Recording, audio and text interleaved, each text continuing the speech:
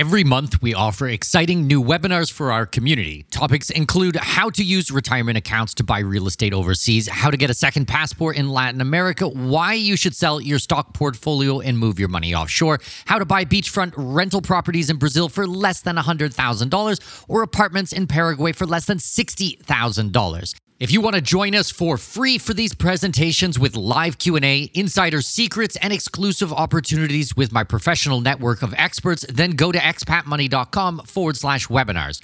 That's expatmoney.com/webinars to register for free upcoming presentations.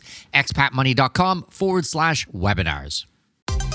We all dream of seeing the world, but the realities of living somewhere outside your place of birth can be daunting to say the least. Welcome to the Expat Money Show, helping you make the most out of your overseas career through conversations with successful expats on investing, entrepreneurship, self-improvement, and continual education, all while sharpening your financial acumen.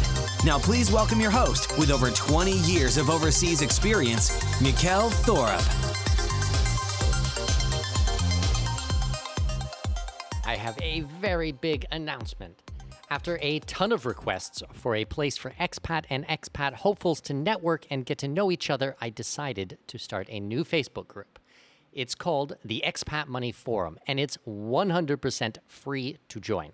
We literally just started the group, so you can really network and get to know the individuals there. We will be keeping a very close eye on this group, and I already have 3 awesome moderators volunteer to help me out.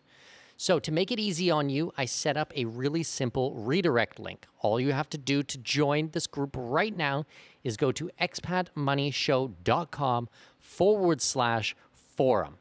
We already have a bunch of previous guests from my show in the group, so you can ask your questions directly to the professionals or get help from the people who are on the ground in the country you are interested in being an expat in.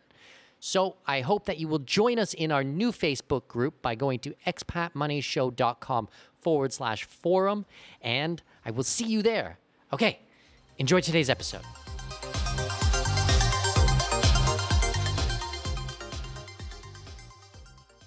Welcome, welcome, welcome. My name is Mikkel Thorup. This is the Expat Money Show, and today's guest is the founder of Magnetic Memory Method, a formulaic 21st century approach to memorizing foreign languages, vocabulary, dreams, names, music, poetry, and more, in ways that are easy, elegant, effective, and fun. He has taught thousands of students in multiple countries and worked as a memory coach and advisor for top ESL instructors and language school administrators around the world. I was first introduced to him and his work by 2 accomplished polyglots and very good friends of mine, Chris Broham and Ollie Richards, who raved about his methods. Once I started digging into his work, I could see why. After more than a year of correspondence, I'm very honored to welcome onto the show Anthony Metivier. Anthony, how are you? I'm excellent, Mikkel. Thank you for having me. It's a pleasure to speak. My pleasure. Anthony, why don't you take a minute and kind of walk us through your backstory? How did you get working in memory, and, maybe even how did you become an expat? Because, you're a very accomplished expat as well. Yeah, well, the everything ties together, but as you know, memory is a strange thing. So I tell the story differently every time, and that's part of how memory works. It just changes everything. But the long and short of it is I was doing a PhD in humanities, which had many requirements because humanities is a big topic. So they make you do some language history, classical languages, etc., history of science, history of technology, and it's intense. And I had a lot to cover. And I was in Toronto at the time, really epic winter, snow so high. They were thinking about bringing in the military to help clear it all away. And I was depressed, clinically depressed. And, I without getting into it, I spent a lot of time, dealing with mental health issues over the years. And I didn't know what to do. I was going to quit school, or I was going to go and fail one of my field exams, which are very intense exams where you sit in front of 7 professors and they grill you for hours. Or I was going to jump off a bridge, just to put it as bluntly as that. And that's what it's like to have a mental illness. And so I was avoiding life, avoiding making decisions, avoiding studying. And I came across some magicians. And these magicians taught me how to, get back into life and start to use your mind. And because you could watch videos, it was a new thing on YouTube. I just sat there and started to play with my hands. And that's where somebody came up with the idea in one of their magic videos. You could memorize a deck of cards. And I said, no way. I can't even read a page of French philosophy, you know? But 15 minutes later, I memorized a deck of cards. And I was just like, wow, if I can do that, I can get all of that stuff onto cards, literally index cards, and I can memorize it the same way. And the rest is history. I've been traveling all around ever since I finished my PhD and writing books and making courses. And the funny thing is that I discovered only about 2 years ago that someone named Dr. Tim Dalgleish has been studying the use of memory techniques to help with depression and other things like PTSD. So independently, I discovered that you can feel better just by exercising your memory. And that's one of the reasons why I'm so passionate about teaching it. Wow. So, okay. So first of all, did you end up going on and finishing your PhD in the original field that you started in, or did you end up switching when you found this new passion for what you were learning in memory? No, I plowed on. I mean, one of the most Yep. important things is to finish what you started. And I had no desire. I mean, in retrospect, I might have done my dissertation on memory, but in some sense I did. I was writing about friendship and the philosophy of friendship, how that all works. And so really friendship and memory go together. So it's not that different. And all that stuff that I studied helped with business and also being able to travel and not just learn languages, but be able to speak to people because you have a decent grounded philosophy of what friendship is and what it can do for yourself and others. Okay. So, I mean, we're both Canadian. You are in where? In Australia at the moment? What Yep. city? Brisbane. Brisbane. And your wife is Chinese. Yes. My wife is Chinese.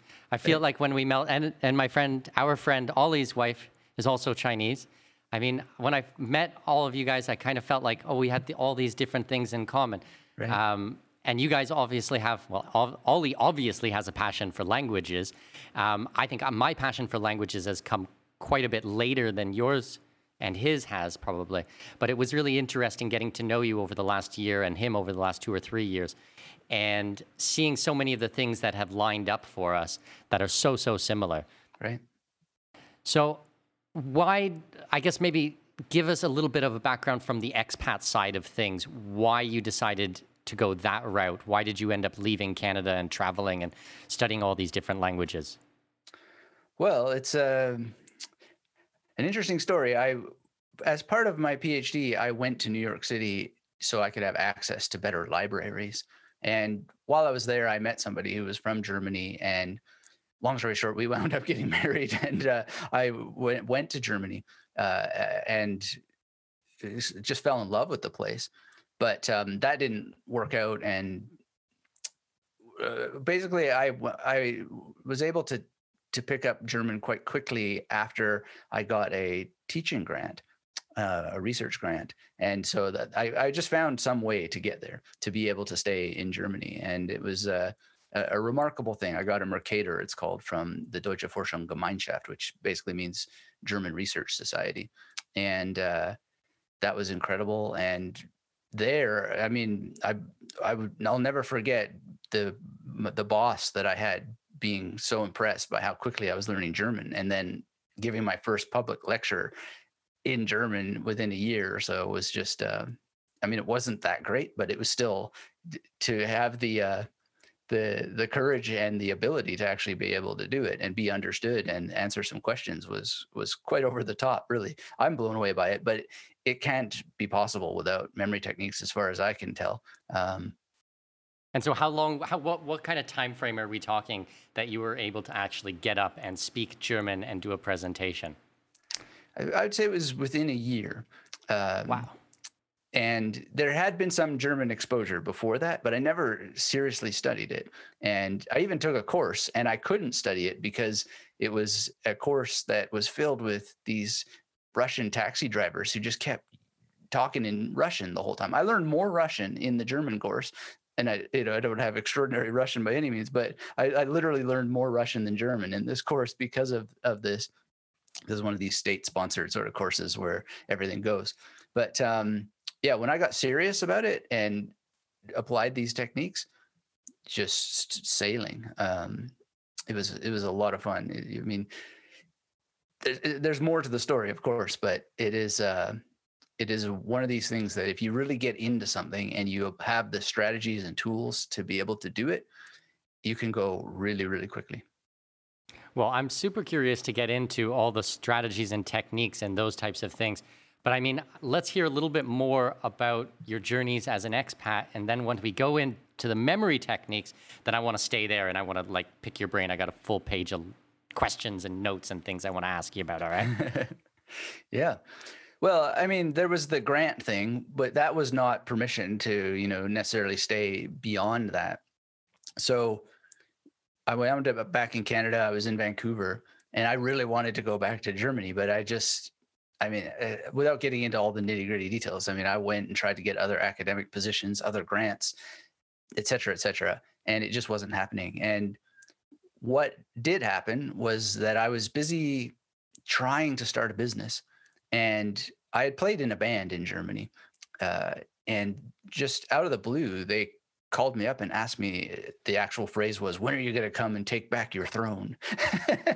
And I was like, "Well, what do you mean?" And they said, "Well, we're going to go on tour again, and we want you to come." And I just thought, like, I really was making almost nothing in this business, but I was making, and I thought, well, if I can make this much, I could probably push it and be able to fund myself to be on this tour, because it wasn't, Bon Jovi or something like this. It was a band, the self-funded band, and you basically got your expenses covered on the tour from the concert halls. Anyway, so I just started working more and more on this business, and that by the time that I got there, it was like magic. Go to the bank machine, and we're able to fund myself. And I will never forget going to the Ausländerbehörde, it's called, the immigration office in Germany, and showing them my sales stats on the internet to convince them that I'm actually an author now of books. And that's what they had on my visa, Schriftsteller. And I was able to stay there as an author, and just needed to renew it, I think every 3 years or something like that. So wow. If you can dream it, you can do it, as they say. Well, yeah, getting into Europe is always one of those tricky things. I mean, I do a lot of work in immigration, and people seem to think that, tomorrow they can just move to Europe if they want, like everything is open. It's like, chances are they don't want you there. I mean, if you have special qualifications, possibly. If you have a lot of money and you can purchase residency or citizenship, yeah, for sure, in certain countries. But I mean, a lot of people don't understand how challenging immigration can be and how many hoops you have to jump through. So it's amazing that you got a chance to spend so much time in Germany. Yeah, and it's a real blessing too, because it is a very interesting and great place. But it wasn't easy, but it helped that I was, able to speak to them in German and have all these little cutesy kind of local phrases that only somebody who had spent some time with the locals could know. And being Canadian, you already, can endear yourself to many people because you're naturally polite and you apologize for everything 5,000 times. Don't tell our secret, Yeah, well, that's it. Just, be polite and apologize 5,000 times for everything. Yeah. But yeah, no, I mean, at the end of the day, really what they cared about though was that I actually was legit, had business revenue, and it was all based on something that they could basically check a box on, which was being an author. So. And how long were you in Australia? How long were you in Germany for? In total, 8 years. Wow. So amazing. Yeah, that was incredible. And then when did you move on to Australia? Was that a long time later, or did you go from Germany to Australia? We went from Germany to Beijing to Australia, and that was quite an adventure in and of itself, as everything is. And it was another cold winter, so it was quite a shock to leave the cold of Germany, which is one sort of level of cold. You get in Berlin what are called the Russische Peitsche. I think that's correct. I'm not sure exactly, but that means Russian whips. These cold winds. And then Beijing, I haven't learned a word that they might have there for deep cold, but it was like walking on knives. It was so cold there. And then after we got our stuff sorted for Australia, then it was just heat, and I still am not overcooked. I just can't get enough heat. So how long were you in China for then? uh, it was really just over a month or so.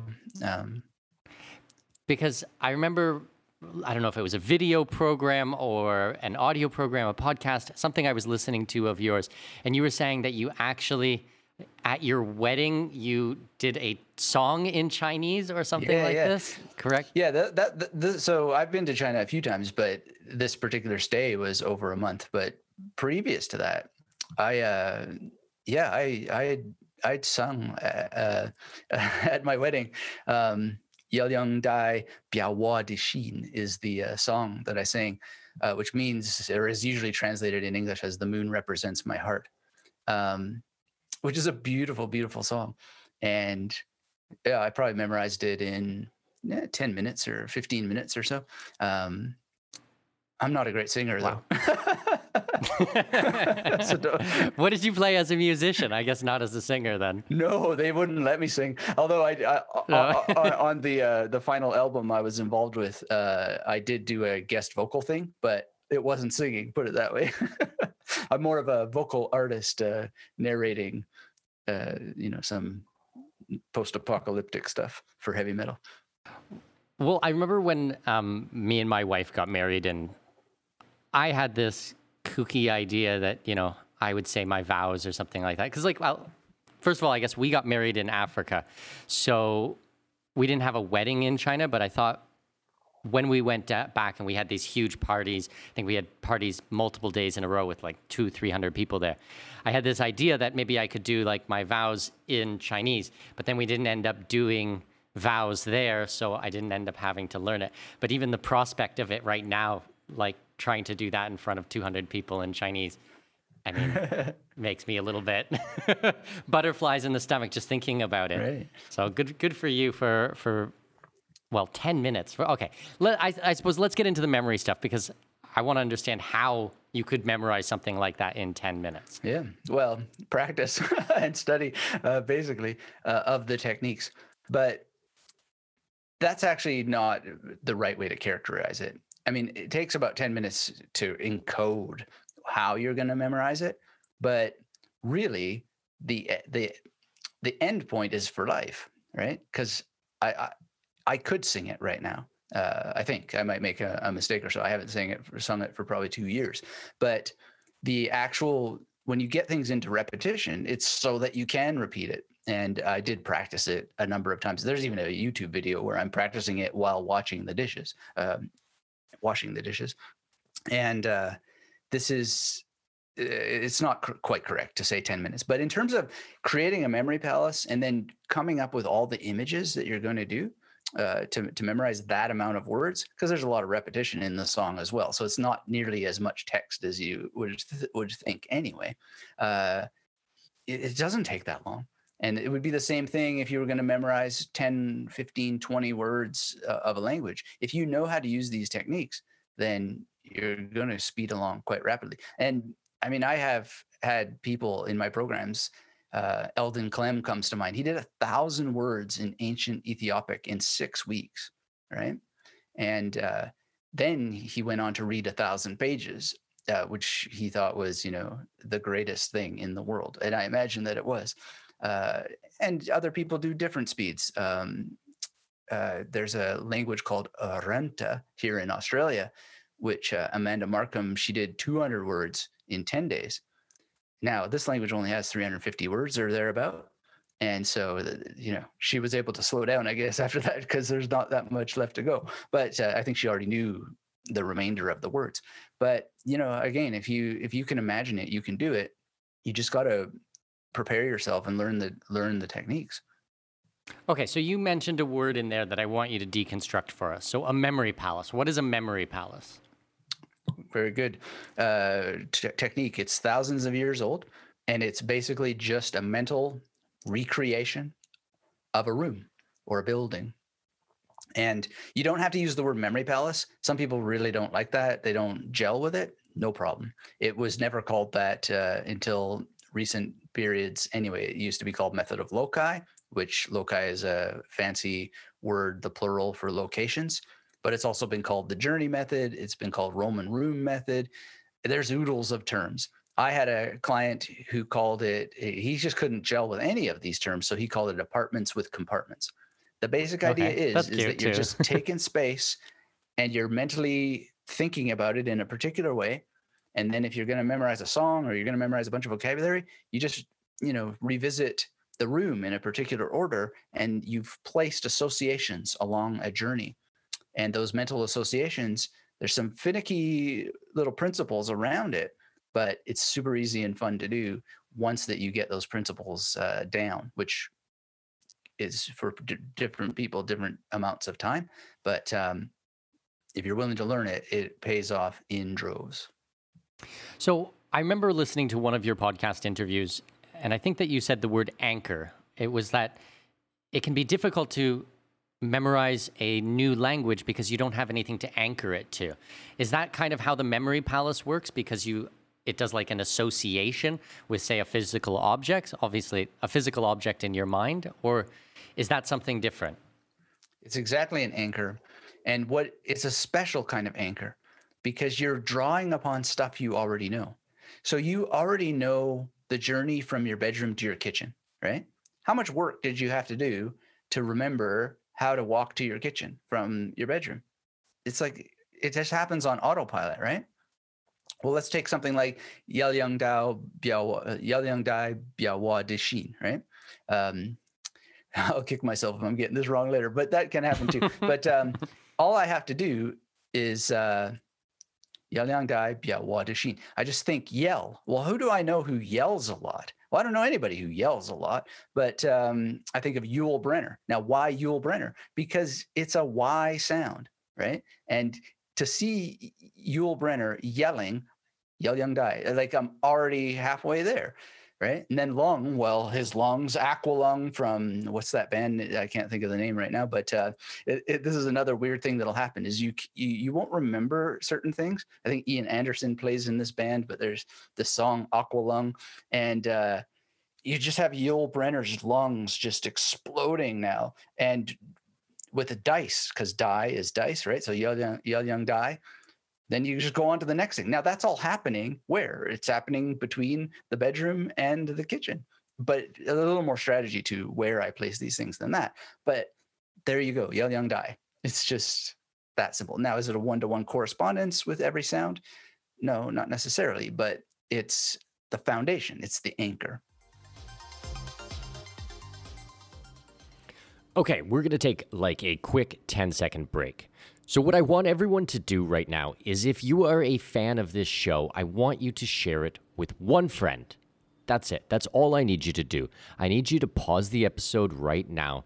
Go out there, go on Facebook, go on Twitter, go on your email, and I want you to share this episode or maybe your favorite episode with a really good friend of yours.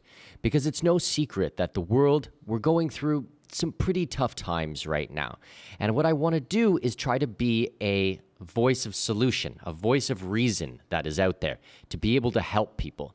And I honestly believe that moving overseas and having a bit of adventure and having a bit of passion back in your life and moving to a safe, peaceful country is a real opportunity for people.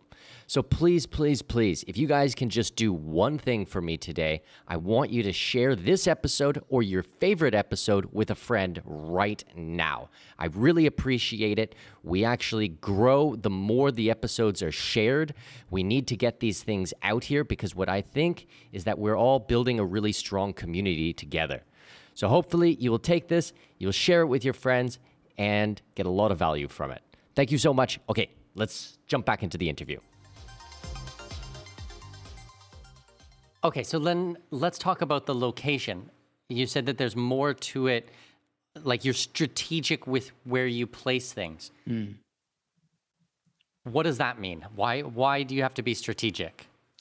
Well, when I first learned these techniques, I was banging my head against the wall because every memory training says start at your door of your house and move inward. And I did this, and I quickly found that I was leading myself into a dead end, because when you get up to the master bedroom, where do you go from there? Well, you jump out the window. Like, it's just crazy. I don't know why that all these trainings do this. So I just realized after some thought, what if I start at the dead end, which I now call the terminal station, right? Just start there. And then you're moving outward and you never have a dead end. And over the years that I've been teaching this, it's just helped so many people for So many does that mean reasons. like so say that you started in the master bedroom, you did your whole house, and then once you had kind of gone that far, then you went out your front door and to your next door neighbor's house or to the shop next door. So the memory palace can actually be like your neighborhood or a larger area? Yeah. You can just keep adding, right? Now, there's many different ways that you can add on, and you don't want to do it in such a way that it gets so big that then it becomes a mental chore to manage it. So what we do for there is, rather than necessarily connecting it to your neighbor's house, let's say your neighbor is named Bob. Well, now that's your Bob memory palace or your B memory palace, right? So if you're learning a language and you want to memorize a bunch of words, one of the fastest ways you can do it is get your friend Bob in the terminal station, let's call it, and you have a bunch of B words in that language, and you just follow him around through his home. Now, you might not know where his master bedroom is, so just leave that out. But you know where the pool room is, and you know where the kitchen is, etc. And so now you got to memorize something like Bahnbrechend or something in Germany, and in German, and you have him in the pool table doing something that reminds you of the sound and meaning of that word. And then you have another B word, and you follow him to the kitchen, and then that's where that word is. Now, instant objection. People will say, yo, that sounds like one word at a time, right?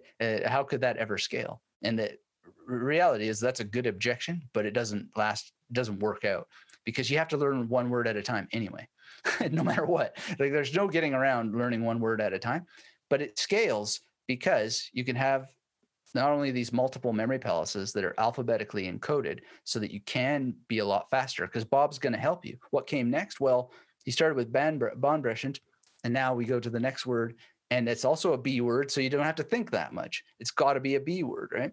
But also, you can add phrases to these individual words later, and then you begin to have a compound effect, right?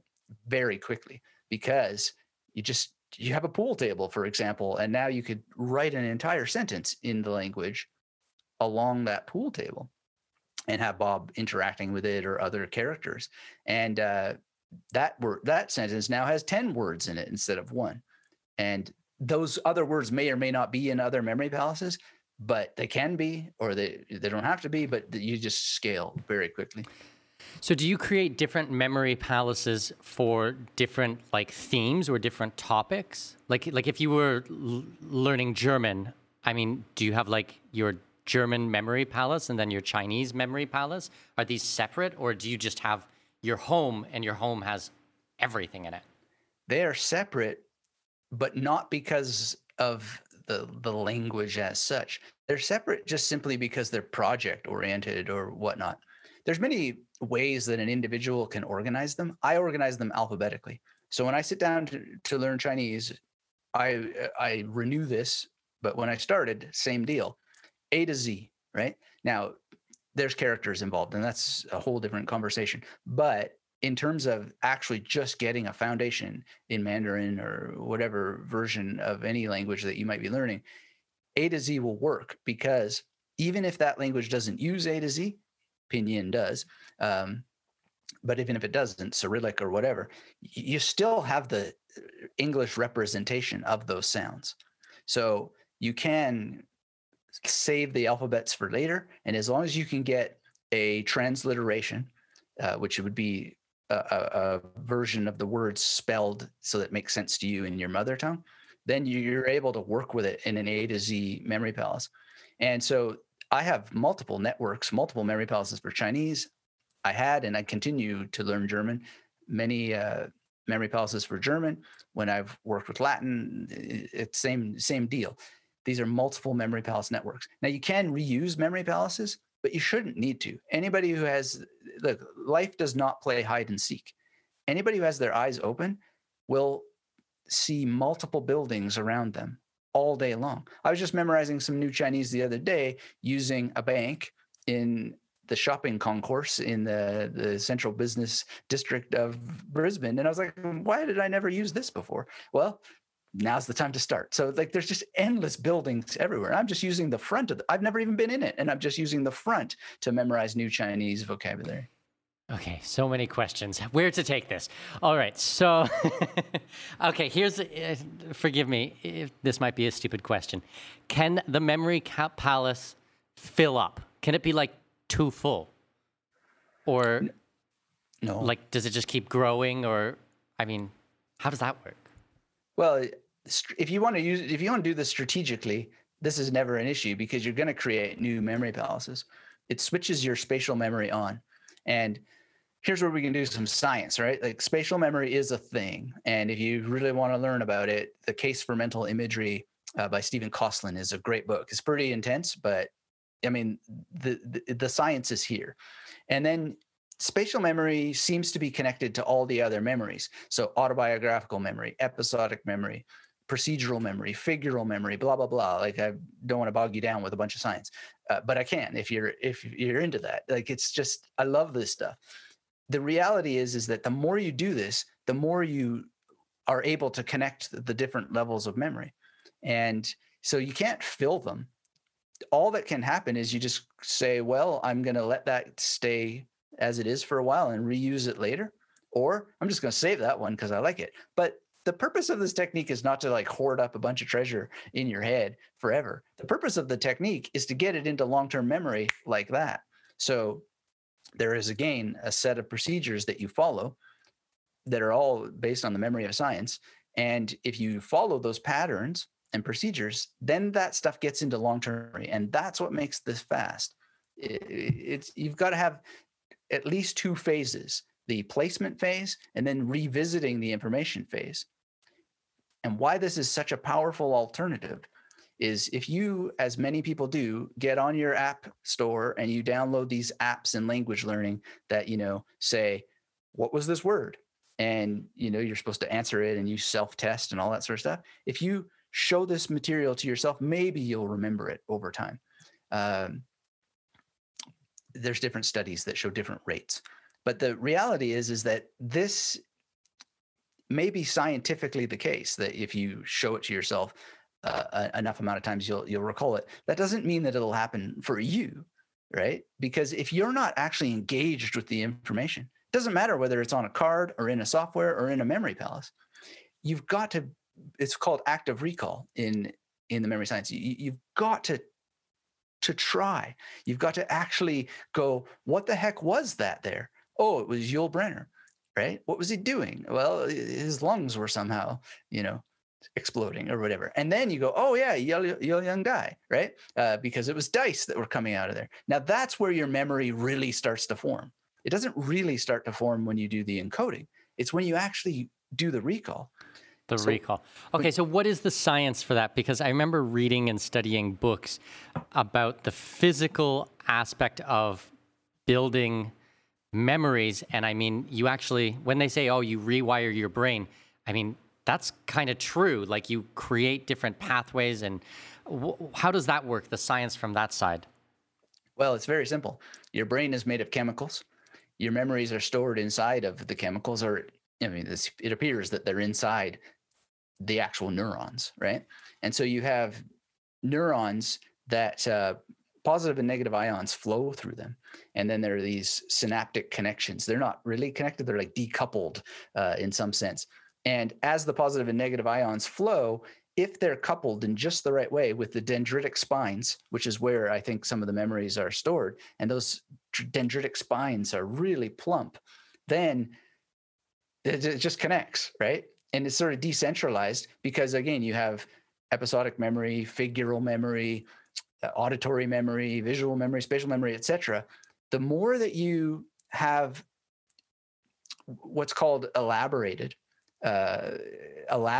the information, the more of these connections are there, the more the chemicals are filled with the stuff of memory, and the faster those positive and negative ions can flow.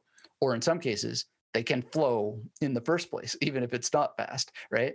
Because if they're not connected physically, there's no memory, right? And so think of it like think of your memory not as a computer, not as film, I was not literally as just about video to say camera. that, because I mean, the first thing that always comes to my mind is it's like a hard drive, but it's No, not really like a hard drive at all. I mean, it's more like plumbing. So okay. the whole idea that evolution would evolve the notion of the memory palace is genius, because that's exactly what's happening in your brain.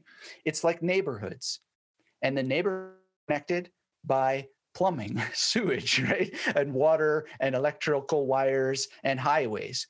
And the more that you strengthen the pipes, the better your neighborhood of memory flows and the less breakage you have. Because as you know, when something goes wrong with plumbing, it's a mess, it's annoying, it's tedious to get fixed, and you have to hire specialists to do it, right?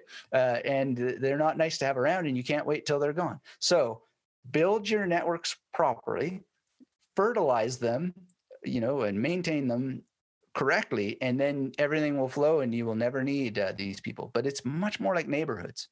And so when I have a Chinese memory palace network and I have a German memory palace network, it doesn't matter necessarily where in the world the actual memory palaces are, but they are like these neighborhoods in my brain. And the highways between them, they're really they're robust because of following the steps and making sure those steps are there. Okay, so with memory palaces, is memory palaces the primary method that you personally use for memorizing things, or is it one tool in a toolbox? It's one tool in a toolbox, and I would still call it the primary thing.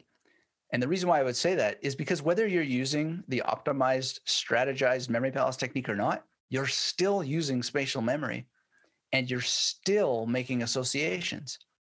And so, different people do it different ways.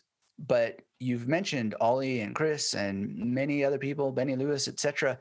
They always are making associations because you have to in order to accelerate, if you want to accelerate at all. And even if you don't want to, you still will in order to learn. Learning comes from association. And it's because of this neurochemical connections. I mean, it just can't happen any other way. So I focus on strategizing these more ancient techniques just simply because I enjoy it, and many, many other people enjoy it too. We have a community. We're just having a blast, and we, so to speak, convert others to our side when they realize how much fun it is too. But the reality is you're using it anyway. It's just a matter of whether you optimize it or not. You become conscious of this. And if you're struggling, it's really just because you're not aware of how the brain works. And if you want to accelerate it or at least explore an alternative, this is just not going to be something new. It's going to be an optimization of what's already going on. So I remember several years ago, I took a course on learning, and if memory serves me correctly, it was called Learning How to Learn. It was Barbara Oakley, and I did it through, it was like a university course. I did it through Coursera. And I remember from that, she was talking a lot about spaced repetition. So she did what she called the Pomodoro method, where she would focus study for, say, 25 minutes, and then she would reward herself afterwards. And she was always doing spaced repetition. Do you do spaced repetition as well? Do you agree with some of her thoughts on memory? Is memory palace separate? Is it the same? It's just a piece of it? What's the connection there? Or what's your opinion there, I should say? Well, my opinion doesn't matter because this is a matter of science. It's black and white. There's no one opinion doesn't matter whatsoever. Barbara's great. Her partner on that course, Terry Sinowski, is also great. There's a name to memorize.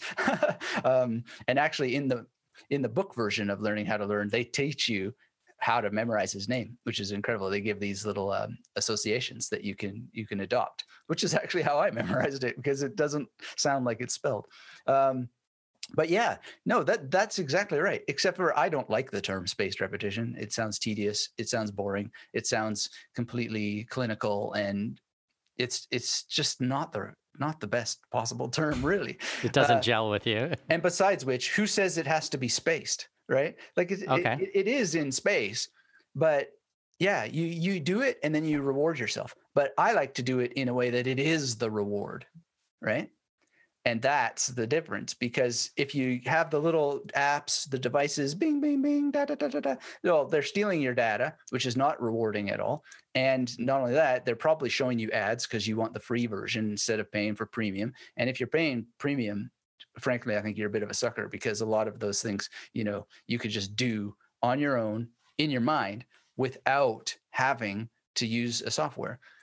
And you'll get better benefits out of it because of active learning. Because if you're just sitting there, whether you pay for the software or not, and you're just letting it show you the information, and you're not engaging in it because it won't teach you to engage in it, then you're getting, if you're getting results, they're diminished to what they could be. And that said, to be fair, there are some people, I know some of them, you know some of them, like Ollie Richards, they use that software very, very intelligently, right? Because they use elaborative encoding when they do it. They actually use it well. So you can use it well. And Barbara would be a case study of that. But I have a testimonial from Barbara who, has read some of my books and says that she got a boost out of what I have added to the game to make sure that people are actually optimizing whatever they're using.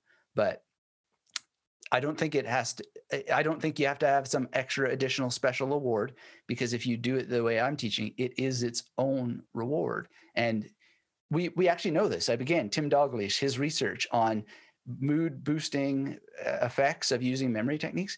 Dopamine increases in your brain. Myelin increases in your brain, which is important to habit formation, and all your opioid receptors in your brain, bing, bing, bing, bing, bing, which is a better bing, bing, bing than the coins in the apps and the, I always go with a piece of chocolate. I mean, I've used her stuff, and okay, so say for example, I need to learn and memorize new legal terms or something like that, or new tax laws or things like this. I mean, I'm not a lawyer. I'm not an accountant. I didn't go to university for 8 years. I need to learn this stuff fast and efficiently and quickly, and I need to do it for many different countries in the world. So I'll do flashcards. It'll either physically write them out, or I'll use an app called Anki, which is like an open source one. I don't know if you've ever used it before, but you can put anything in there and you can use it for anything. I use it for languages and for law terms and things like that. And then, I mean, a lot of times I don't want to study legal terms. I have to force myself to sit down and study this stuff. I mean, like, it's not a fun experience. Like, it's easy for me to sit down and study Spanish because I super enjoy it. I mean, legal terms is not the most exciting thing, at least not for me. So if I study and I focus for 25, 30 minutes and I go through my stuff, then I reward myself with a piece of chocolate or something like that. And then I take a break and I relax. I guess, first of all, is a reward something like food a effective reward?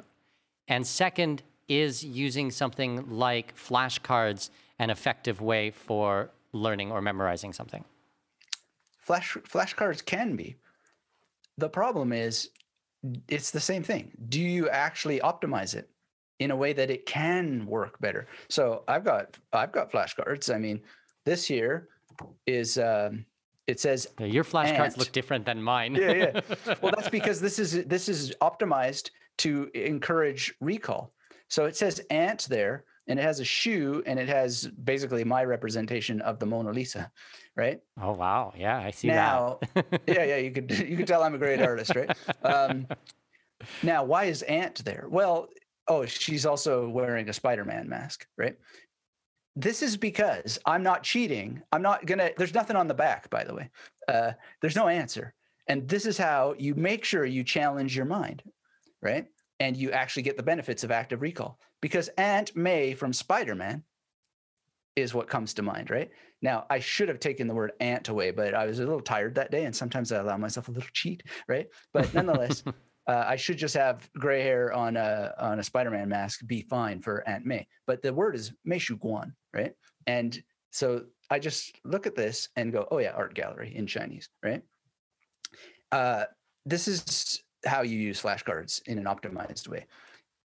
That word is not in a memory palace because I was doing an experiment to come up with alternatives for students. And that turns out that works really great.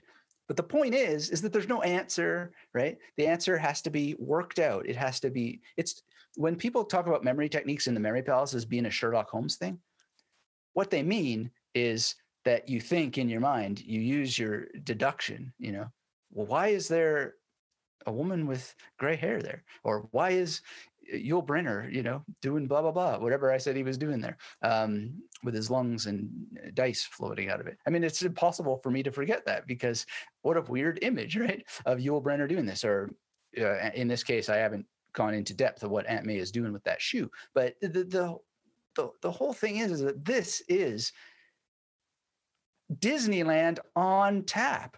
So if it's legal vocabulary or terminology or whatever, and you're like, oh, I have to get fat and eat chocolate in order to, learn this.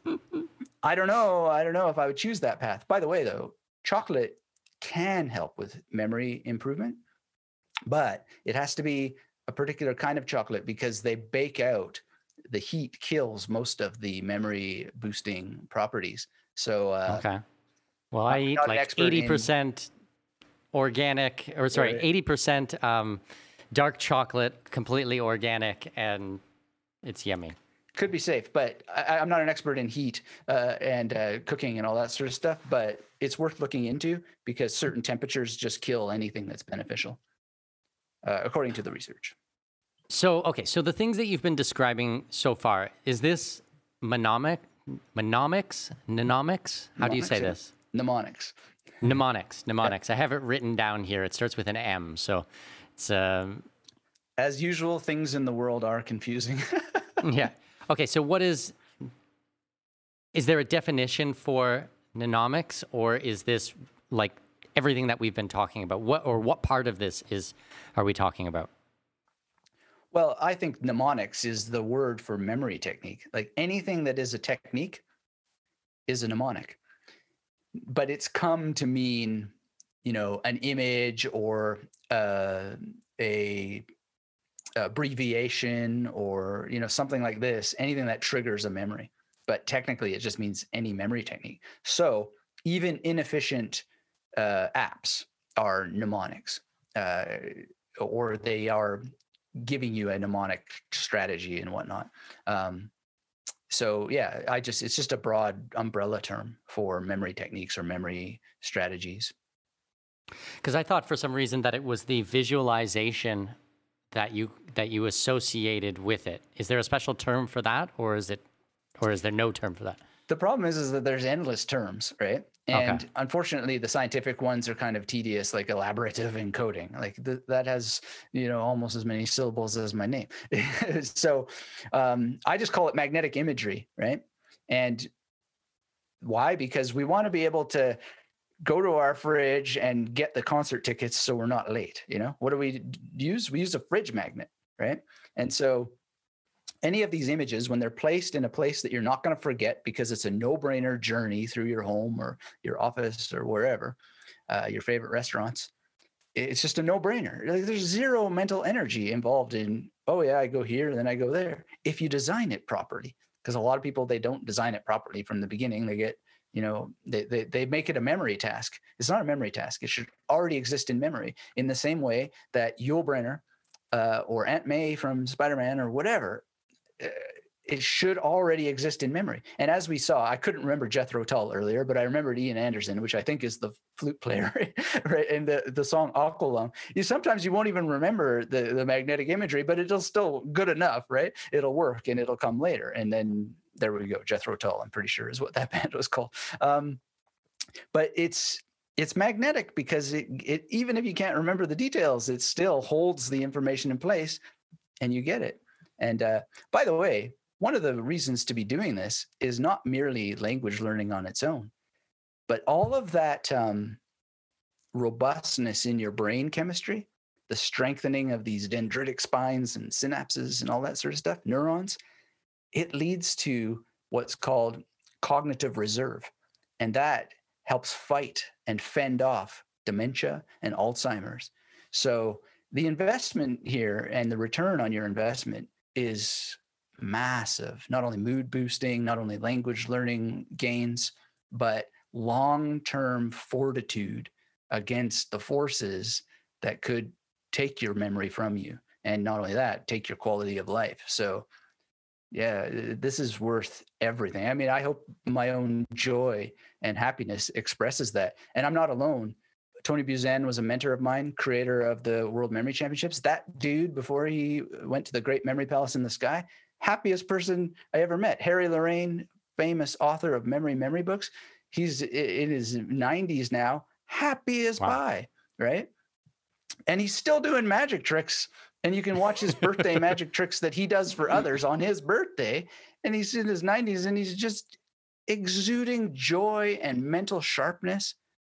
And his magic tricks are elaborate. I mean, to use that word again, they're intense. They require a lot of work. So if you want to be a vibrant older person in your twilight years, which will be very important as an expat, right? Because as you know, there's different challenges to show up for in the health systems and so forth. You want to be doing this in order to promote your own brain health.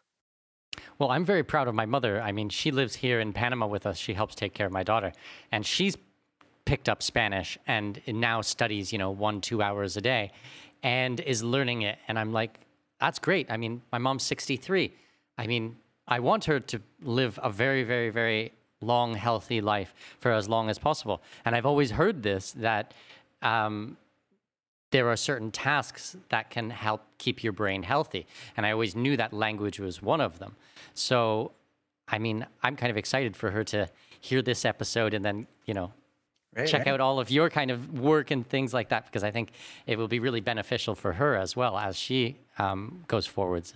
Well, my compliments and to anybody. I mean, look, you don't have to take my word for it. The research is there. And the real billion-dollar question is, why do some people look at the data, they go, oh yeah, this all checks out, this totally makes sense for me to do it, and then they still don't do it, right?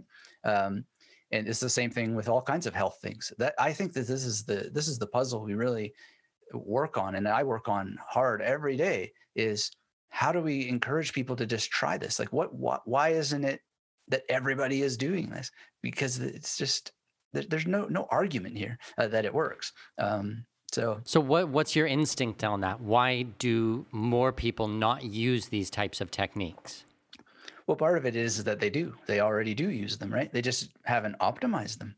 And the other sort of thing is that there are multiple pressures in terms of, well, I've got a job or I'm running a business, where do I find the time for all of this? And I mean, believe me, I'm a super busy person myself. I love to be busy. I'm not one of those entrepreneurs who's like, if you're busy, then you're, I really never understood that.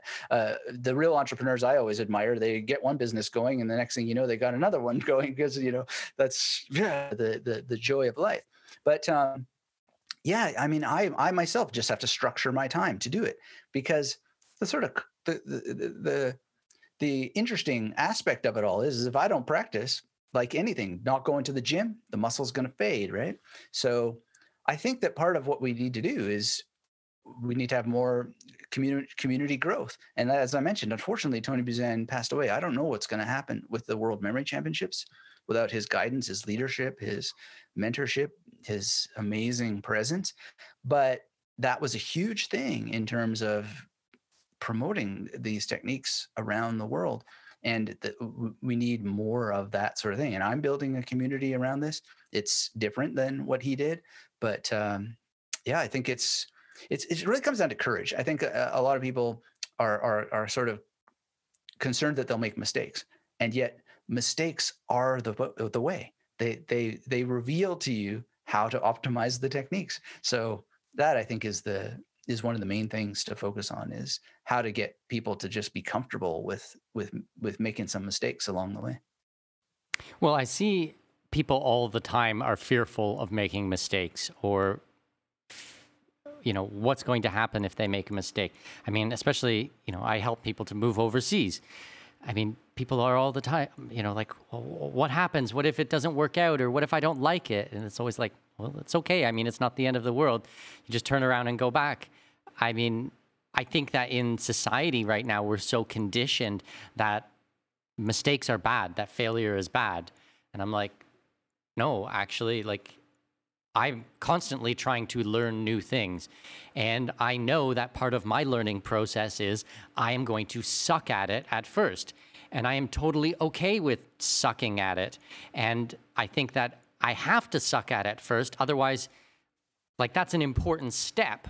And once that happens, then I can move beyond it. But if I don't allow that to happen, I'll never go forwards. Right, right. Yeah, there's that. And I think another thing too, and it's one of the most exciting things about what's happening on the internet, is just to have better thinking models. So, Mm-hmm. it's great. We can talk about my history and how I, just started a business and improved a business and got to Germany and went on tour with the band, blah, blah, blah, blah, blah. But the reality is that I'm actually risk averse. I'm not a particularly courageous individual, but I have these mental models. So, for example, one thing is to know about the math of what's called the Monty Hall problem, which is you might know about, when there's three doors, and I think the show he was a host of was called Let's Make a Deal, and Okay. Yep. he used to open one door and say, "Oh, you've won $500, and would you like to see what's behind the other two doors? Because one of them has a chicken, and one of them has something that's worth 5,000 times more," or something like this, right? Now, most people will say, "No, I'm sticking with what I got." But mathematically, your life is much more likely to improve and be more interesting if you change your mind and choose one of the other doors. And so I'll spare you the math, but the formulas basically work out that yes, there's still a chance you would get the chicken, but you're much more mathematically likely to get the better prize because of how the math works. So I often think about the Monty Hall problem when, I want to learn a new skill, or I don't want to learn a new skill, but, I sort of would benefit from doing it. And then the other thing that's helped me so many times in life to get over my own resistances, to get over my own story, my BS and all that sort of stuff, is to just think, am I playing to win, or am I playing not to lose? Right. And that's exactly why I wound up in Australia, because I had been so close to being able to apply for permanent residence and citizenship, et cetera, in Germany. And I got into the writers union sort of thing, which is called it's KSK there, Künstlersozialkasse, which I mentioned in case some of your listeners might be authors who could benefit from that. But I had to give all that stuff up, and it was hard, right? Because oh man, I could get a pension later, blah blah blah.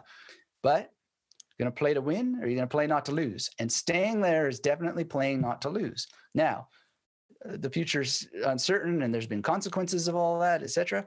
But at the end of the day, it still feels great. And I think it's one of those mental models that can just help people. If you're sitting there and thinking, well, I might fail at this, or it's going to be too hard or whatever, are you playing to win, or are you playing not to lose? Because if you go through life playing not to lose, then, you're going to get the chicken for sure. Yeah, I think that makes sense. I mean, I'm always encouraging people to take risks and try new things. I mean, I think that there's just so many false belief patterns people have. Going back to the example of my mother, I mean, I know lots of people who are 63 who would just say, I'm too old to learn a new language. We had a friend over for dinner maybe a month ago, and I mean, he's like 50 something, and he's just moved to Panama. And I was like, so are you going to start studying Spanish? Are you going to start learning? And his wife is Spanish speaking, and he's like, no, I know enough words to get by. I'm too old. I don't have the talent for it. Actually, that was his excuse. I don't have the talent for languages. And I was trying to explain to him, like, I don't think that there is such thing as a talent for learning languages. It's not in your blood or in your DNA. I mean, there's strategies, and you work at it, and you practice, and you get better at it. And I mean, you have to build on it. But if you spend time and energy and effort on it, then chances are you'll succeed. Whether it's as fast as someone else or slower than someone else doesn't really matter, to be honest. I mean, what's your opinion on this? Yeah, I don't think it comes down to talent. And if there is a talent, if anybody has an advantage, it's that they have mental strength, right?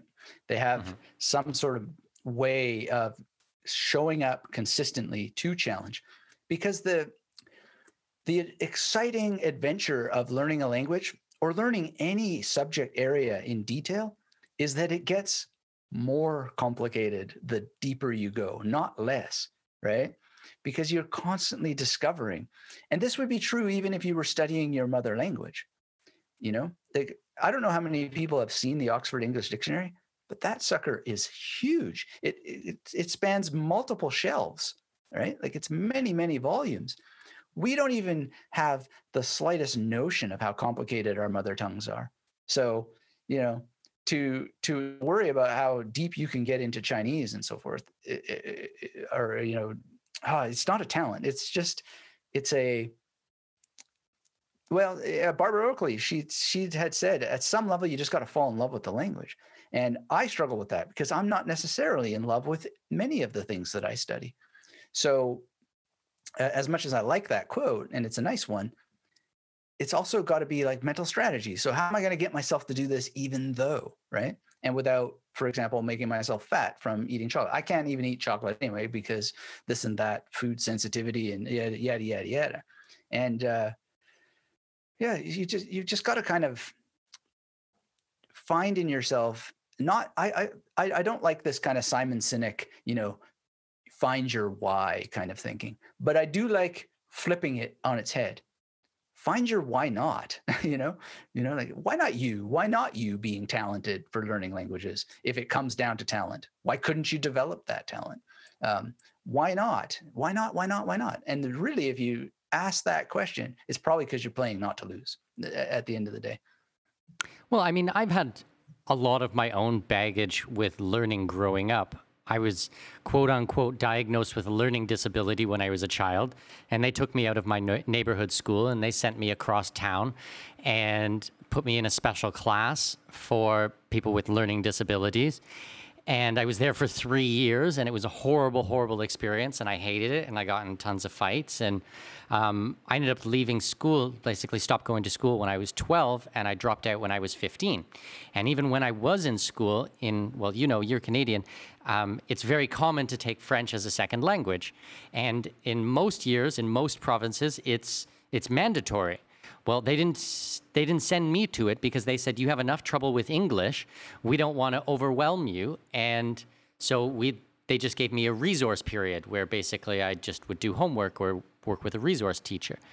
And on that regard, I understand that they were probably trying to be nice, but I also think that there's a lot of baggage that came with that, where afterwards I thought and felt like, I can't learn another language because I have a learning disability, and I was not even allowed to take French in school because basically they thought it was going to hurt me and hurt my progress. So for me, learning Spanish now at 38 years old and becoming quite fluent and having full-on conversations is a huge accomplishment for me. This is like literally a lifelong goal for me. Now, yeah, I have friends like Ollie who can speak 8 languages. And I mean, that's awesome. I have admiration for that. I don't feel like jealousy. I don't feel bad. I mean, that's his path and that's what he did. Just for me to accomplish being able to have a conversation in Spanish is like a huge, huge, huge thing for me. And I mean, in all of today's conversation, we're talking about languages, and I do want to touch on some other aspects of memory and techniques or things that your techniques help with. But I mean, it's one of those false belief patterns that I was speaking about earlier. I mean, my false belief pattern was, you have a learning disability, you have enough trouble learning English, therefore you can't learn another language. That's tragic. Like, that's really sad. I mean, so I'm so grateful now that I've worked through those types of things. So I don't believe that anymore, that I identified that and I went through it. So, I mean, for anybody out there who's listening and has one of these false belief patterns that, we're talking about right now, too old, don't have the talent, problem with learning, it's not true. Like, I mean, if I can do it, literally anybody can do it. If you can learn one language, your mother tongue, then I think you can learn a second language. Right. Sure. And, I'm sorry to hear that you had that experience. I wish that was different. Unfortunately, far too many people go through that. And, I did as well. I was taken out of grade 6 and put into the special needs class. But, the bonus out of that is I learned how to type. and learned about programming because they gave us basic to play around with in this small little room for special needs people. And it wasn't great because we didn't like each other and we fought even more than we did in the traditional classroom. But nonetheless, there was a kind of interesting outcome of that. But I don't want to be a critic of the educational system because I'm not willing to be an educational reformer. And really, the only people who should be criticizing it are those who do the work of educational reform. But that said, we can certainly forgive those people as just being people as well. And, they make mistakes like anybody else. And then focus on you having the wherewithal to invest in yourself and make it work anyway. And, that is where I think that there's such a puzzle that I'm showing up to every day to help solve for many, many people as much as I can during my time on Earth, which is, as much as I love science, at the end of the day, science is not what we think it is. We need to have you be the scientist. And that's what you've done, right? You've shown up, you've created a laboratory space, and you've run some experiments, and you've wound up being able to speak Spanish, right? And in your laboratory space, you I don't know the extent to which that you did it this way, but you mentioned jealousy, and you just put jealousy out of your mind, which is what good science is about. It's just you notice that there's emotions involved, and it's not there. And that's another thing that's playing to lose, right? Because a lot of people are jealous, and well, and a lot of people, or a lot of times, I think like, oh, I should get this now, or I mean, it's easy to get down on yourself. You're like, I've been learning for a year now or 18 months. I should be further along, and look at these other people. Look at how far they've come. I'm like, no, I can't do that. I mean, I'm on my own path. I'm on my own journey, and it's going to take as long as it takes. And yes, I'm super interested in optimizing it, as you said. But yeah, like I have things that I've tried and things that have worked for me, and other things that are supposed to work and didn't work, or I didn't gel with, to use your terminology. Right. Well, the fascinating thing about that is that things that don't gel on Monday, sometimes they work out on Thursday.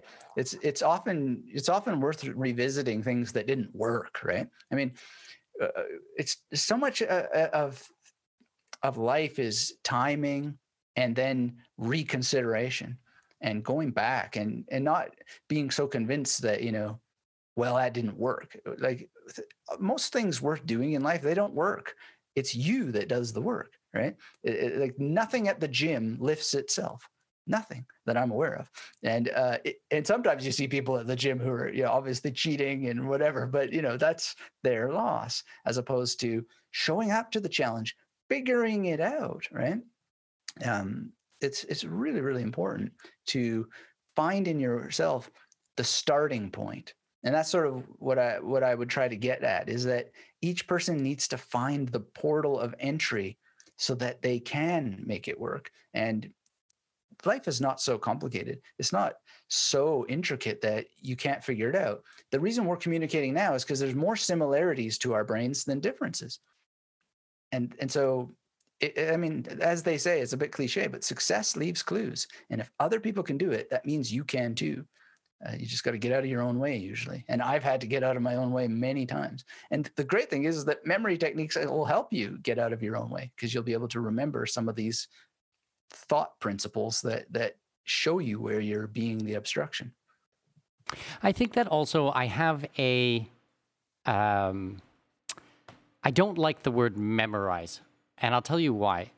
I mean, the word memorize to me reminds me of rote memorization, which is the methods that they tried to teach me how to read and write, which did not work for me whatsoever. Now, when I found phonetics, I mean, that worked for me, being able to sound out words. I mean, this was grades 3, 4, 5, and 6 that I was in grade 4, 5, and 6 that I was in a special school. But I think that the way that you use memory or memorize is more just like how to learn things, the method of learning things, opposed to, rote of just staring at it, basically staring at a word and just trying to, well, memorize it. Yeah. You know, I've noticed over the years that there are people who don't like that term. And here's where sometimes memory can be against you, because I've used it for so long. It's deep in my procedural memory, and it's just the one that I use. But there could be potentially, deep oil wells of people who would respond to what I do a lot better if I were to use remember better or whatever. But by the same token, I mean, really, have you learned anything if you haven't memorized it? And yeah, I don't know. I mean, I don't know how to solve that puzzle because I just use that term. So that's another sort of memory exercise, which would be, how do you change a behavior? How do you change a pattern that you repeat all the time? And I haven't worked on that one yet, but if I ever do, there's strategies for that. And then that's kind of forward pacing and rewinding at the same time, because you've got to undo something that your procedural memory has really a grasp on. And that's part of another reason why people struggle, is that the patterns in their neurochemistry are so developed, like the matter of those neurons, they have a hard time breaking it. And that's why they say, in order to form new habits, or to get rid of bad habits, you got to form new habits that are more positive. And that totally makes sense to help those, literally help those vines in your brain, the neurons, reduce in size and potentially just die off. So we've talked, as I said, a lot today about languages, but I do want to spend a little bit of time on some of the other things that your techniques help with.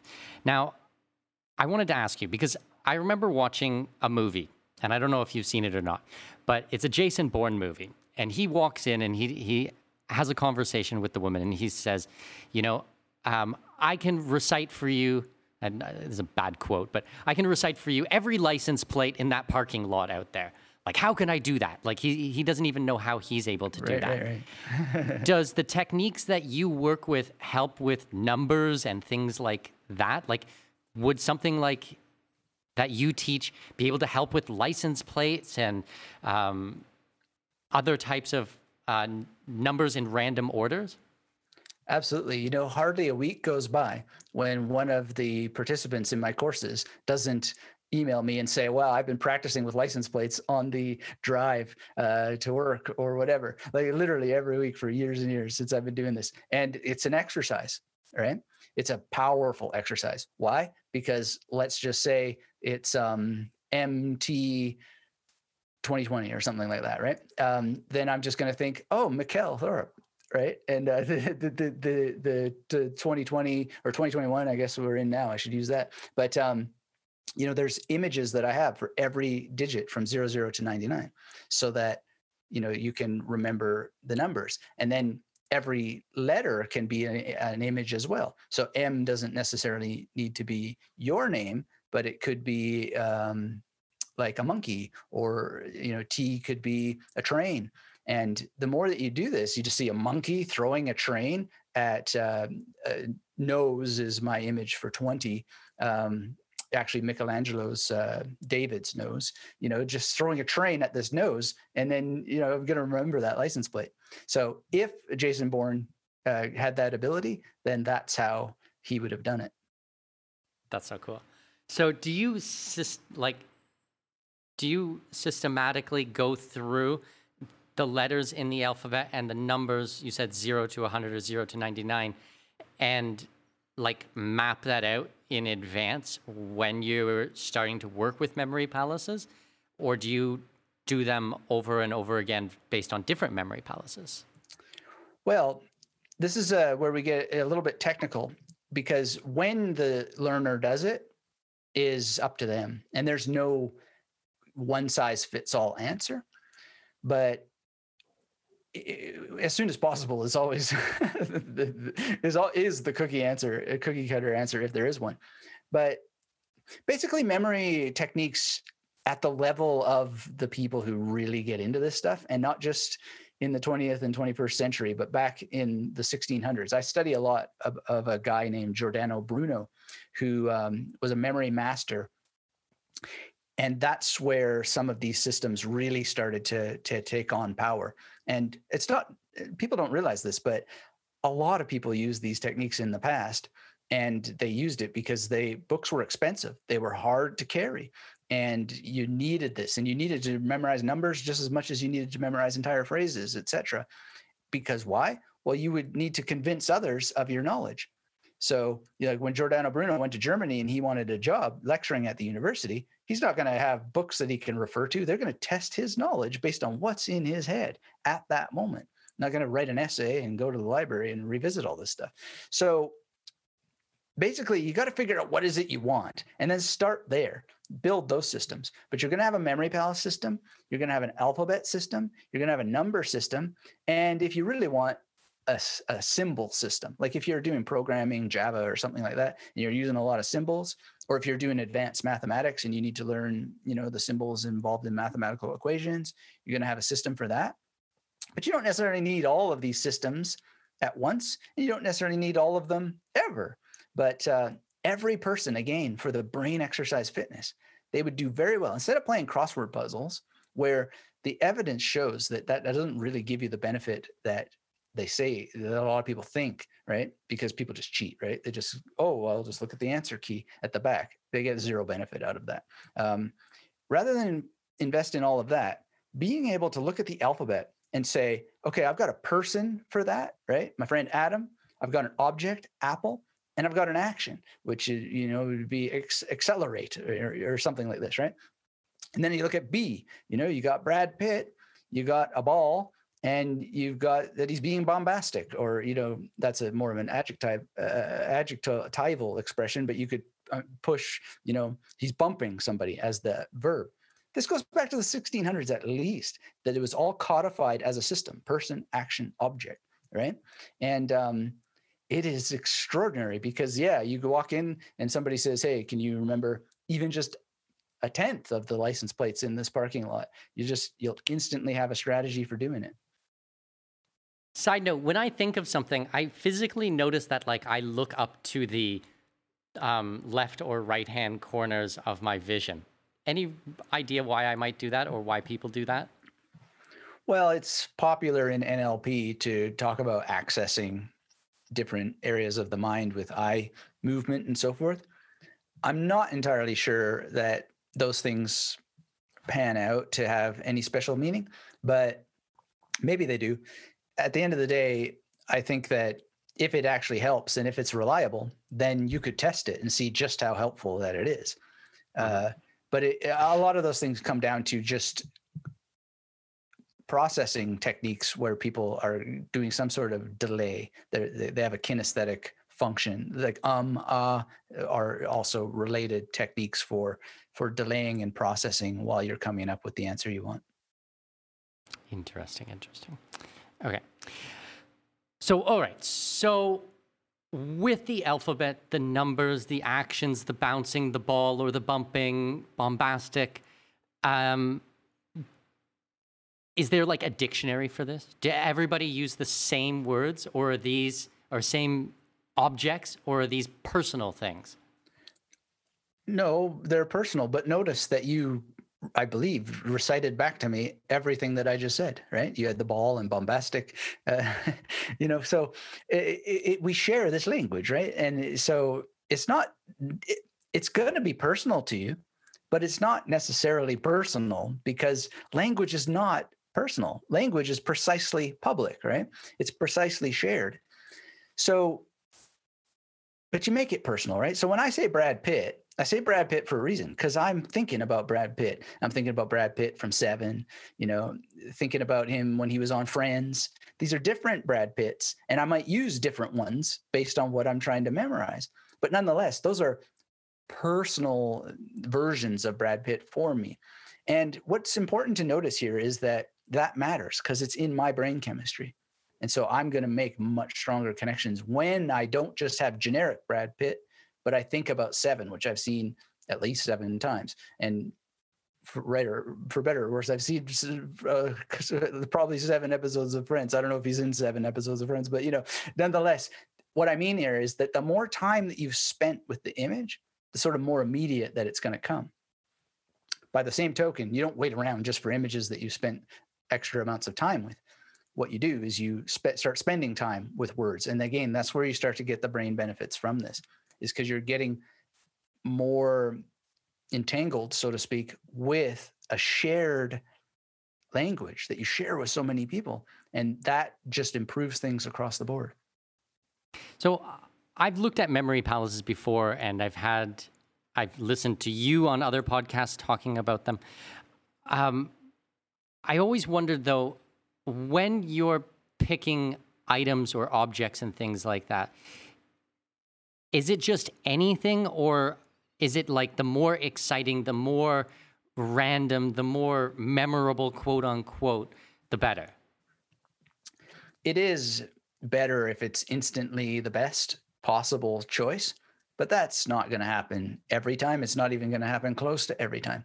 So I think of it as a sort of two-step process. Just go with whatever comes and then improve it if necessary. So even just now, thinking about Brad Pitt, I'm trying to think, well, what else? I think it was called World War Z or something. He's also in, and just add more, improve it more so that it's more sticky. But you sometimes don't have time. So I've memorized lots of names at demonstrations that I've given, and sometimes it'll be like just not a great image, and I might stumble for just a second. I've to this date, I've never made a mistake except for like slight pronunciation errors, or if I've misheard a name at any of these demonstrations. But if that happens, then I will work to choose a better image. Like, for example, I was at an event. I'm about 80% deaf in my left ear. So that's why I sometimes have these pronunciation problems during my demonstrations, which incidentally, because I'm so relaxed and I teach relaxation a lot, it doesn't blow me at all. And I just explain the situation. But there was a guy one time, I called him William, and it was at a meeting. There was maybe 20 people there, and it was in a bar. It was sort of before a business mastermind with Dean Jackson in Sydney. So it was the night before everybody was introducing themselves. I'm like, hey, I'm a memory guy. And they're like, hey, so do you know all of our names? And I said, as a matter of fact, I do. And I just went and listed all of their names. But I called a guy William, and there was music, and I heard William, but his name was Graham, right? So now I just have to choose a better image, but I also have to choose a correct image, because obviously William Shatner is not going to work. But all I did was had William Shatner eating Graham crackers, right? And then I thought of John Graham, who's the 2018 USA memory champion. So you just work it. Again, it's just sort of, it's like, I think of it as kind of like a martial art, or like the samurai. They used to say that a samurai should be able to execute one last perfect move, even with his head cut off. And that's sort of what these demonstrations can be like sometimes, when you have this thing and you just go, oh, well, I heard William, sorry, and here's what I'm going to do. And then you just start to explain the Graham crackers, and everybody laughs, and I'll never forget that guy's name now. But yeah, you just sort of progressively go with what works. And then if you forget, then you just got to change your image. Or if you make a mistake, you just got to, I call it compounding. You just compound in some new stuff. So. Amazing. So earlier in the conversation, you talked about moving things into the long-term memory. So we have a working memory and then a long-term memory? Because I think most people, they'll call it like short-term memory and long-term memory. How long does something like this take? Can it be instant, or do your techniques help to speed this up? Like, how does that work? It can be instant, actually. Yeah. However, we don't rely on it being instant. So again, at Dean Jackson's business mastermind, I didn't rely on the fact that I memorized them correctly within, I don't know, it would have been 10 minutes or so before they asked me what I do.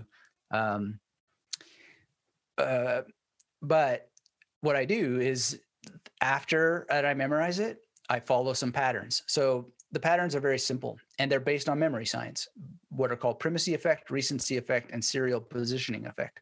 So that's a lot of terminology. You don't have to know the terminology. I just find it quite exciting, actually. But basically what I'm doing is, so there's a circle of people, and I memorize them as they're introducing themselves in the order that they introduce themselves. Then I recall those names in the order mentally. If you develop these skills, you can track conversations and do this at the same time. I do it all the time at these presentations. So I go forward, then I go backward, and then I actually skip the individuals forward and backward. So person 1, person 3, person 5, person 7, person 10, 8, etc. And the reason why you do that is not because it's fun. Actually, it is fun, but you do it because science shows us that serial positioning helps improve long-term memory.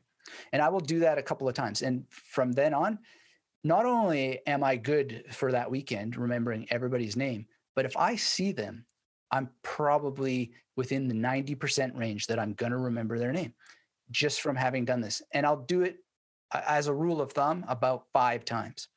And then, you're pretty much good to go. But if you really want to go for gold, and like in language learning, for example, you'll do it 5 times a day for a couple of days. And then you want to revisit it according to your basics, your strengths, your skills, your needs with this. And the thing is, and it's where it's a kind of like a martial art, is that nothing is the same ever. It's going to shift. It's going to change. So rules of thumb are nice, but it really comes down to the individual information in many cases, and just knowing yourself, knowing your abilities. Just like a martial artist has to be honest and truthful to their own abilities and just show up and train if they want to survive, if they want to be like the samurai who can execute that one last move even with their head cut off. That's what a memory master is. So I remember reading in some of the books that I've gone through, and I'm quite a voracious reader. I remember in Psycho-Cybernetics, he talks a lot about sleeping on something and using that as a way to transfer memories from short-term memory to long-term memory. And he talks about allowing your brain the opportunity, your subconscious, to work through problems and actually give you solutions where, and so for me, instead of like starting one project and trying to finish it all in one day, what I often do is I start 50 different projects and they're at different degrees of doneness, and I just allow things to kind of percolate in the background. Have you ever found that sleeping on something or using that as a way to transfer, to solidify memories from short-term to long-term, that it helps or not? Absolutely, absolutely. I'm a big fan of sleep and also dreaming. So I have a course on how to remember your dreams. And one of the things about that is not merely just that you can remember your dreams, but that you can actually extract wisdom from your dreams. And one of the things that I point out in this course is that dreaming is poorly understood, and its relation to fantasy is poorly understood, because most of us are dreaming all day long. We're thinking about the past, we're thinking about the future, we're thinking about alternative versions of the present. We're not really here, right? So how can you turn that into a superpower? And a lot of the Malt stuff is exactly that. He's talking about how you can do that. So it's not just percolating while you're asleep, but also starting to realize how that you can use your sleep-like fantasy as you walk through life as part of an optimization process. So yeah, absolutely. I do that stuff a lot. I have a more recent exercise that I've created called the priority pyramid. And it is like a thing I do before I sleep and when I wake up. And it's just, I'm only allowed to have 3 things in my pyramid and mentally rotate them in, well, is this number 1 or is this number 2 or is this number 3, right? And then I'll allow each pyramid to have 3 pyramids inside of it, because every task has at least 3 parts to it, right? And allow them to rotate around. Anyway, as I do this, it's not exactly like a sleep thing, but it is usually before sleep. And then when I get up, just to test, what's the gold coin activity here? And just allow this to mentally rotate around. It's very powerful. So, if you're struggling to get ahead in life and you can't decide what you should focus on, give these things a try and try them at different times of day and see if you wake up with new insights after doing it before sleep and whatnot. Well, I think I'm going to have to take your dream course, because I remember when I was, I don't know, probably about 21 or something like that. I was living in Guatemala, and I lived at a meditation center for 3 or 4 months, and they taught lucid dreaming. So actually being able to control your dreams. And I mean, that was 20 some odd years ago, but I would love to have an opportunity to revisit some of those ideas and see what the science tells us now, and what things you have figured out about dreams and how they affect us and how we can remember them and what that means. I mean, I think that would be super fascinating. It is. And, there is an alternative to lucid dreaming that I think people will love. And incidentally, I was able to do psychoanalysis with Robert Langs, who's not to be confused with Art, but he was really an amazing writer about dreams and what they can do for you, just on a non-lucid level, if you really get into it. And some of his scientific findings are controversial. And I think one of the reasons why they're controversial is precisely because they touched a nerve. And that's a very exciting thing to get into. So I don't think of it as a right or wrong thing. It's just like the conversation that he made possible about what dreams can be and what they can do is just super fascinating. And so I've applied a lot to that to my own practice. Fascinating.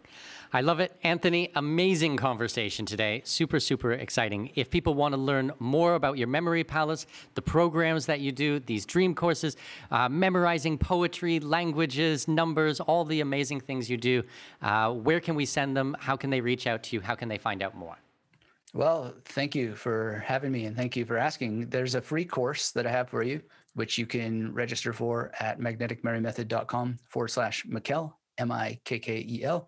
And yeah, absolutely. Would love to see you there. And if you have questions, just get in touch. Perfect. So magneticmemorymethod.com/my name, first name. Amazing. Anthony, thank you so much for your time, and I will talk to you soon, okay? My pleasure. Thanks for having me.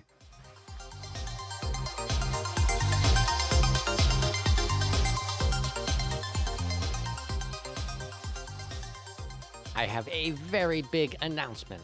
After a ton of requests for a place for expat and expat hopefuls to network and get to know each other, I decided to start a new Facebook group. It's called the Expat Money Forum, and it's 100% free to join. We literally just started the group, so you can really network and get to know the individuals there. We will be keeping a very close eye on this group, and I already have 3 awesome moderators volunteer to help me out. So to make it easy on you, I set up a really simple redirect link. All you have to do to join this group right now is go to expatmoneyshow.com/forum. We already have a bunch of previous guests from my show in the group, so you can ask your questions directly to the professionals or get help from the people who are on the ground in the country you are interested in being an expat in. So I hope that you will join us in our new Facebook group by going to expatmoneyshow.com/forum, and I will see you there. Thank you so much for listening to today's interview. Talk soon. This episode may be over, but your journey to greatness continues by visiting our webpage and signing up for our newsletter. For convenient access to new episodes, show notes, and other crucial resources, visit expatmoneyshow.com. We look forward to you joining us on the next episode of the Expat Money Show. Safe travels. I have managed to secure exclusive rights to a block of villas in one of the hottest up-and-coming regions in my current home country, Panama. Join me Saturday, May 4th at 10 a.m. Central, 11 a.m. Eastern Time for our special presentation called Investors Workshop, capitalizing on the globally recognized resort brand coming to Panama.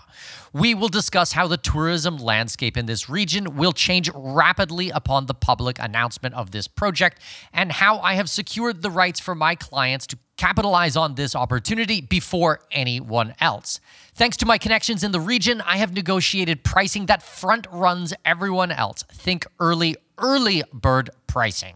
From gourmet restaurants to vibrant clubs, poolside activities, and even live bands, this resort is going to pump some serious life into the region. But this isn't what excites me or what should excite you either. The exciting part is that these world-class amenities and top brand will attract tens of thousands of tourists. Tourists who will fork over top dollar to stay at our investment properties.